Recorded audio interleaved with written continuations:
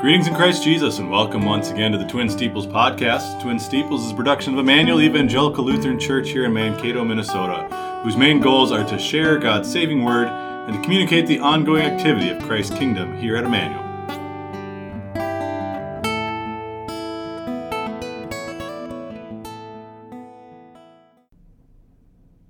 Thank you for joining us today. Today is Wednesday, September 6th, 2023. I'm your host, Pastor Joe Nauman, joined again today by Pastor Neil Roettger.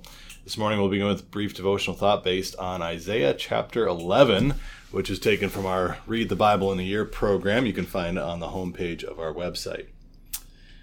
There shall come forth a rod from the stem of Jesse, and a branch shall grow out of his roots.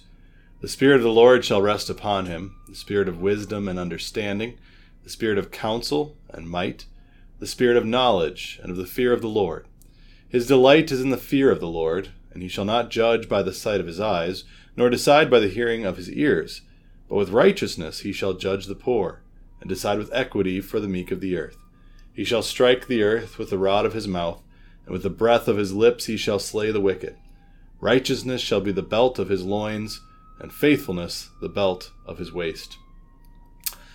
So what I really appreciate about this prophecy from Isaiah is it helps to clarify for us what we can expect from the Messiah. So if you trace your way through the Old Testament, we're doing in my high school religion class, we're starting in Genesis, and we're going through all the books of the Bible in chronological order. So we did Genesis, and then yesterday we did Job. Tomorrow we'll do Exodus, and we're continuing on in that way. And one of the things I'm talking to the kids about, and I'm really hoping to emphasize with them this year, is that the whole Old Testament is it's a constant zooming in on and a constant focusing in on the coming Christ, the coming Messiah. So I kind of help them picture it as like the Messiah is like, it starts out as this like really blurry image. So if you've seen a blurry image before, where it's just fuzzy and it's pixelated and you can't see what's going on. That's the original promise God gave to Adam and Eve was, I will send the seed of the woman to crush the head of the serpent.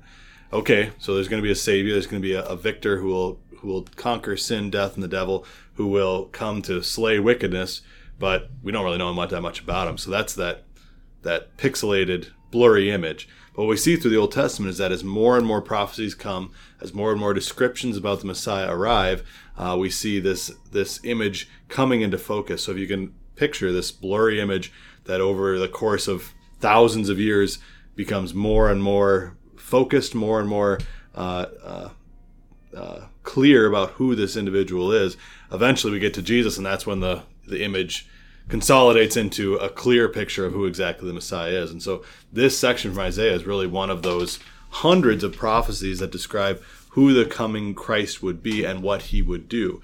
Now this section here in Isaiah, this describes the coming Christ and his ultimate mission, which is not just to live and die and rise again, but to come again and to on that day come and judge in righteousness and to separate the believers from the unbelievers and to bring all those who believe in him to heaven. And so what we see from Isaiah here, just going back to kind of now this text, he says that a rod is going to come from the stem of Jesse, a branch will grow out of his roots.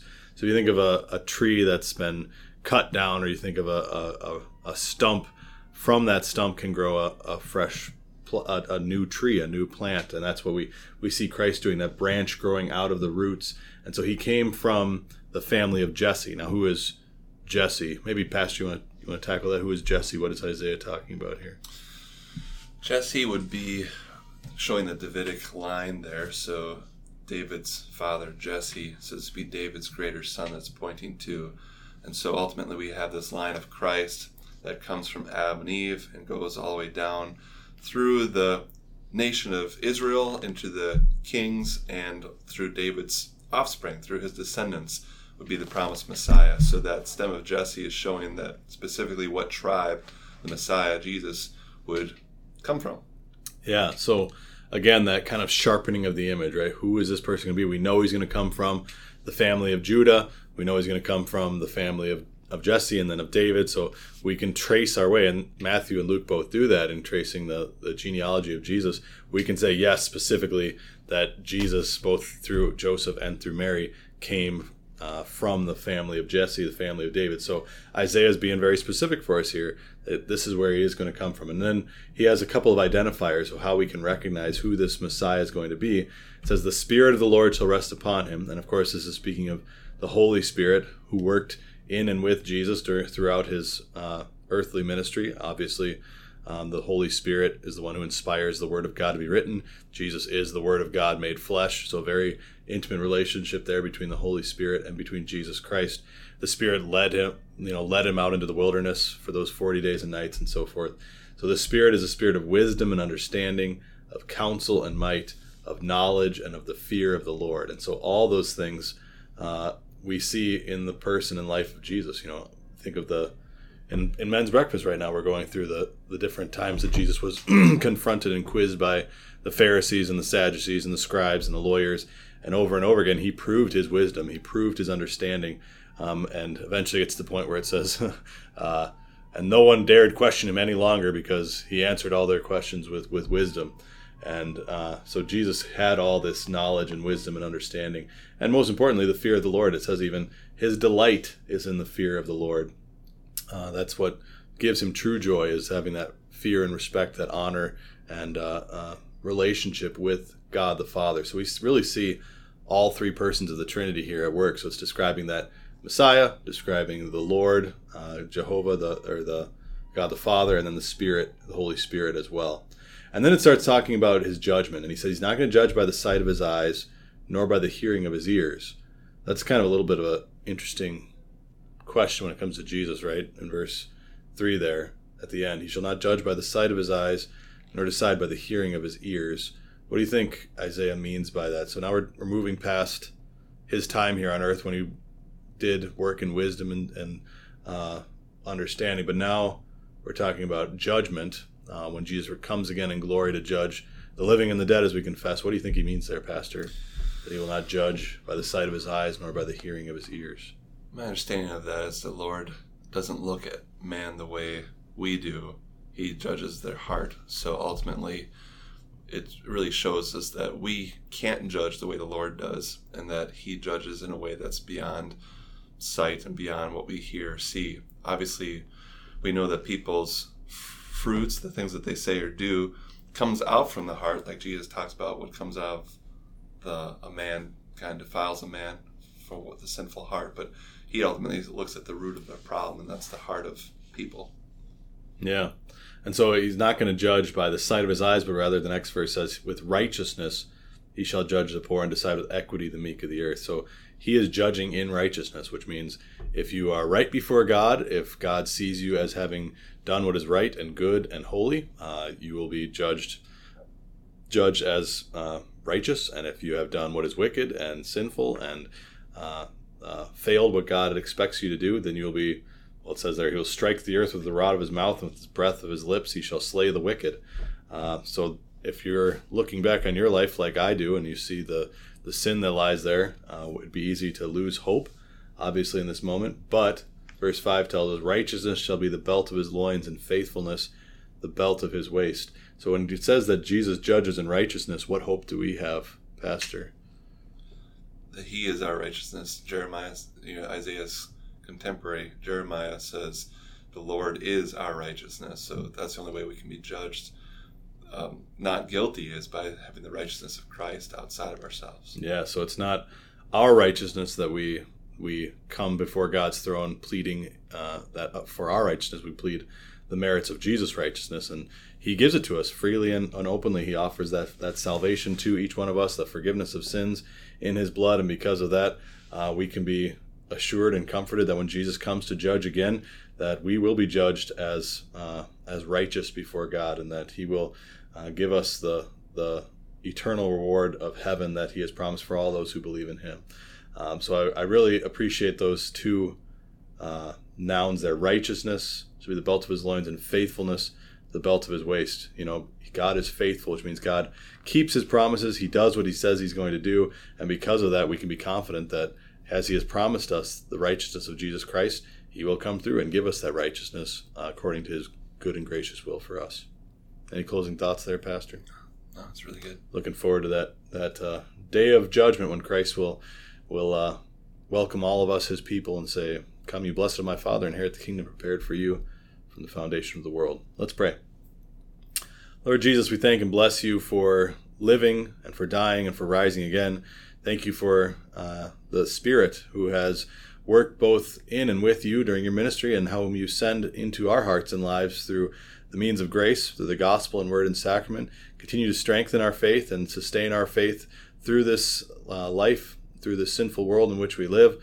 And at that time, Lord, when you deem appropriate, come and take us home again on that great day of judgment. Lead us to yourself in heaven and bless us eternally in the gates of heaven forever. We pray all these things in your saving name. Amen. Amen. All right, a couple updates, reminders for you today. This evening, 7 p.m. online midweek Bible class. What are we taking a look at today, Pastor? Last week we went through the Dead Sea, so tonight we're going to be going through Mount Nebo.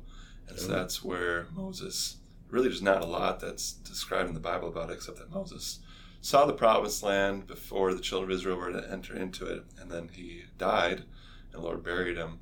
Whether it's specifically on Mount Nebo or somewhere in Moab there, we don't really know for sure, but a lot of people have been looking for his grave. Haven't found it yet. Haven't found it yet. I don't think well, maybe tonight we'll have a big reveal or something. That'd be awesome.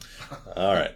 Coming up this weekend, we switched to our fall weekend Bible class and Sunday school schedule. So all summer we've had worship services at 6 p.m. and 10 a.m., Saturday and Sunday respectively.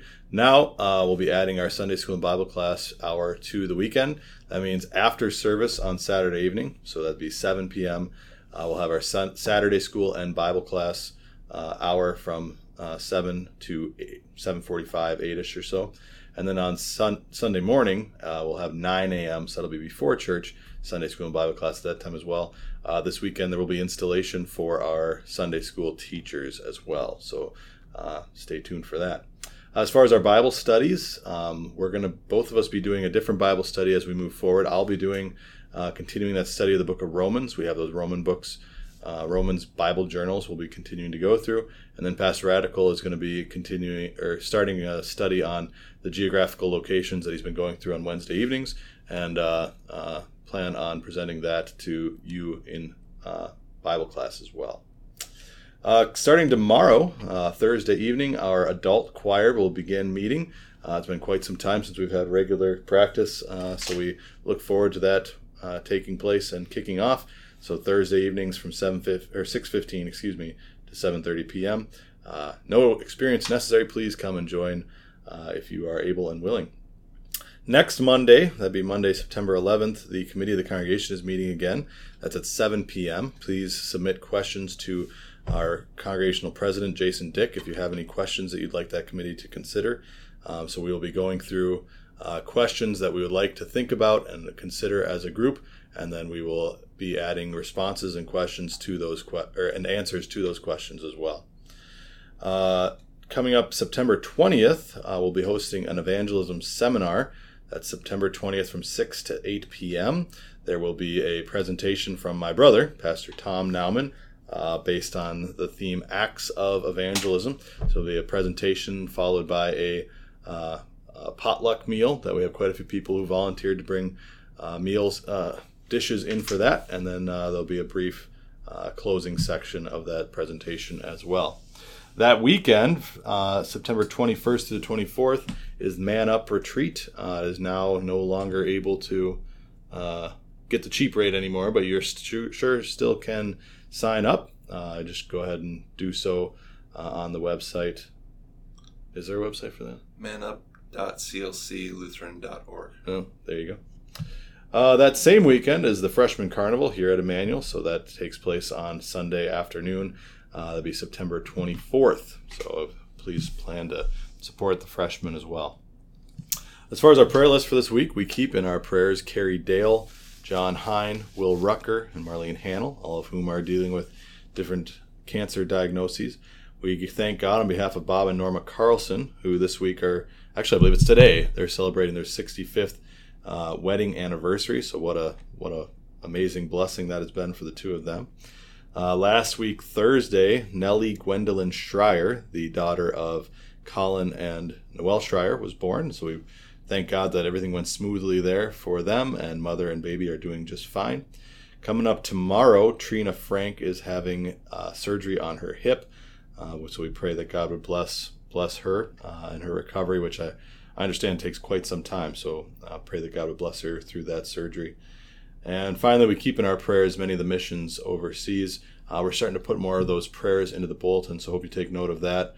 Some of the prayers that are shared with us that we'd like to get your prayers to our Heavenly Father on as well. So take a look in the bulletin and see those mission prayers that we're trying to share with you.